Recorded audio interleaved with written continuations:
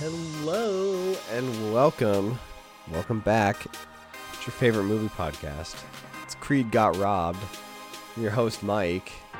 I sound a little stuffy because I am, so thank you for dealing with that while I trudge through and we record this podcast with my guest, Ray. Hi.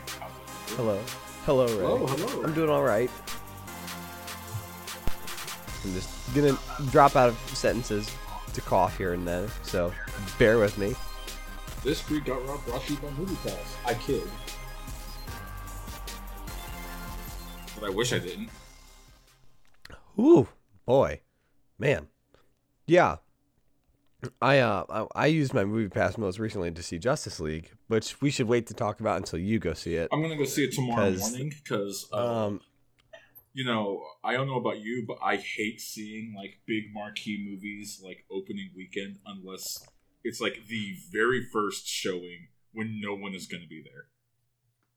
Oh, interesting. I cannot stand a packed theater. It is a packed theater for a superhero movie. I get kind of mad sometimes, and I'm like, no, I need to hear stuff. Stop talking. Or like stop like hooping and hollering. But it is kind of fun. Sometimes, like I saw Snakes on a Plane on opening night, and that was pretty great. That was truly a zeitgeist. You can't take anything about that ridiculousness funny. You can't. I mean, seriously, you can't. No, not really. But one thing that we should always consider very seriously is the fact that Creed got robbed by the Academy of Arts and Sciences, and you know, we talk about other films in this movie podcast, but that's the core mission here of Creed Got Robbed, and we must never forget that. I agree, but I also want to bring up something I didn't know before. I did not know that Saving Private Ryan didn't win an Academy Award, and I'm not gonna suggest you change the name of the podcast, but oh yeah, what was? I think I know that. What When did that come out? It was like 2000. What, was it even 2000? Was it like 1998? It was 1998. Yeah. And like some Harvey Weinstein movie won, which, by the way, in retrospect, go back and give it to Saving Private Ryan for a lot of different reasons. Yeah, was it? Oh, Shakespeare in Love. That's right. What the fuck? I've never even heard of that movie. It's not bad. Is it Saving Private I just don't Ryan? know if it's become as like a, as timeless as Ben Affleck is in that movie. What? Damn, maybe I need to rewatch Shakespeare in Love. Huh. Well, I've learned something today. Well, anyway, so we've I'm gonna love to hear your thoughts here about Justice League when you go see that. Oh boy, that's something. While you're talking, I'm actually going to look up showtimes for tomorrow morning. But what is our first movie that we do on the cover for today?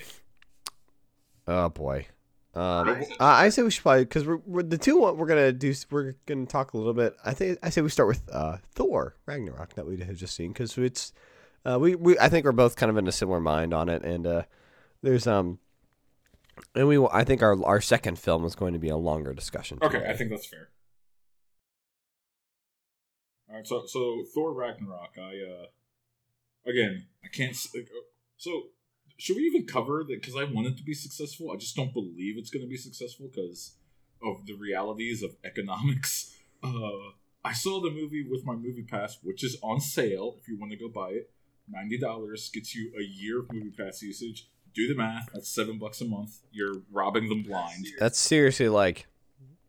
I mean, what you go to the movies like. Once, but like five or six times in the course of a year, and you make your money back for it almost. Yeah, it's that's why I believe like I don't know how much longer that this gravy train's gonna last, because like it makes no like economic sense that they're able to do this, but whatever.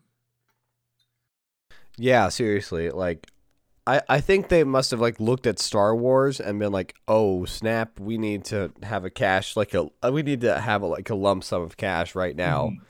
So people who don't have MoviePass, give us $90 right now. Yeah. I haven't got an email to like upgrade to it. So did I. Or something. So I mean, honestly, we might do that. Who knows? I'm not gonna lie. I got the email while I was driving to work. I gave it some thought. I was like, can I? Yeah, but yeah, so far, I mean, it's the only thing that's kind of like in this age of like in this age of oh, I want to go see the movie, and it's like, oh my gosh, I have to show up early for a showtime to like get a seat I want. Yeah. Well, I think we could do a separate. But still, I think it's still kind of nuts. Like, I mean, just how like it's really cool. It just works. It's neat. It is awesome so far. I think it's fucking great.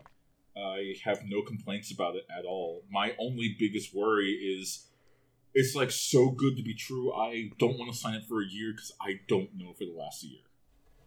Yeah, exactly. Like, who knows? We'll see, I guess. Yeah, here's hoping. But good on you, Moviepass. Thanks for providing the service to see these movies. Thor Ragnarok. Saw with Moviepass. I liked it. It's fun. It's the best Thor movie, and I realize that's not saying a lot because the first Thor movie is bad. Or can we say like it's bad? I think that there are parts of that movie that I really like. Like, I think Chris Hemsworth is very funny in those movies. But those have always felt like on the weaker end of the Marvel spectrum. Yeah. The second one was... I actually forgot the plot of the second one until like I watched the synopsis the other day. Oh yeah. It's just unforgettable. Yeah, but this one directed by Taika Waititi. He did What We Do in the Shadows, which is like seriously one of the funniest movies I've ever seen. It's so good. Oh, that's that vampire movie, isn't it? Yes, it is. Oh yeah, that's great. That's such a great mockumentary. Yeah, it's super funny, and I think a lot of his sense of humor is kind of in this movie, and it worked really well for me. Like, I guess I don't have too many other kind of things to say about it.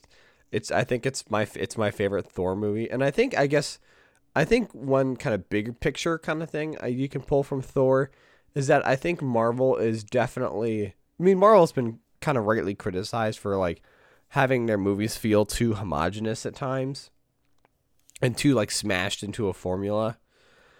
But I think between things like, I think in going forward, I mean, especially like with this movie and Black Panther by Ryan Coogler, and going forward, I hope that I get the sense that they're much more willing to let people kind of branch out and do their own. And do movies that feel very different from like a mainline Marvel movie, which I think is really cool. Like, yeah. I think that. Should we talk about? I think that's just going to make him. Huh? Should we talk like the specifics of Thor Ragnarok? Maybe not the specifics, just because it's still pretty new, and Jeff Goldblum is great.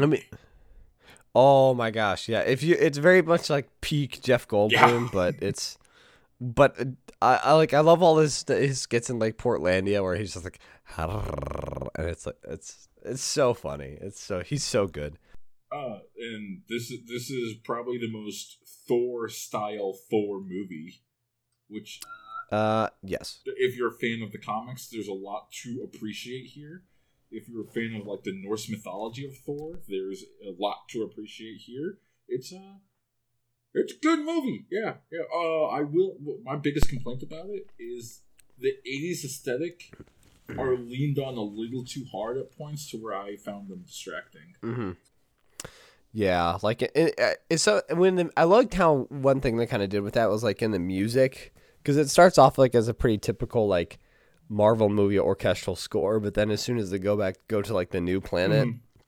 It gets all weird and synthy, which I thought was cool. But I definitely do.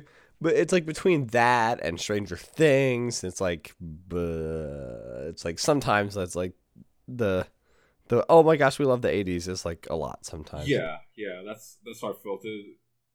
For this style of movie where it's like futuristic Northern mythology, I didn't know or feel that if you're going to like throw in a lot of 80s symbolism and themes, and it all felt like it was added in as a last second type of thing. Maybe it was baked into the movie. I have no idea. I don't work for Marvel. But yeah, that's the most minor of complaints. I really enjoyed the movie. I really liked it. Yeah, it really does. I think what is so great with like these kind of later stage Marvel movies is that they've done such a good job of like getting you invested in those characters, and I mean, they're able to just reap the rewards of like the relationship between like Loki and Thor, and like do so much with that, and that makes it so much more engaging and so fun, and because you care about everybody. Yeah. So when they do stuff, it's funnier, it's more intense, it's great. And the whole Hulk side story that they have, and then how it kind of folds into the rest of the movie, I thought that would be really ham-fisted in. But you know what, Marvel Universe speaking, it worked. I actually really appreciate it. Yeah, I agree. But that's all. I'm curious, what else are your thoughts? I mean, that's pretty much it. Like, I just, I really enjoyed it. I think I think it's one of my favorite Marvel movies I've seen. I really enjoyed it. Oh wow, high praise. Yeah, and like I said, I just hope. I think it means good things just from the director-producer relationship of Marvel going forward. I think it means good stuff. Mm-hmm. All right, that's Thor Ragnarok. If you like some Marvel movies, go see this one. Yeah, exactly. It's like that's pretty much it. It's like if you don't like Marvel movies, I think this one, it's honestly a little different, and if you should go see it anyway. Yeah, it's if not you don't like past Marvel movies, because this one's pretty different from the other ones. Yeah. Completely agree. Right. Well,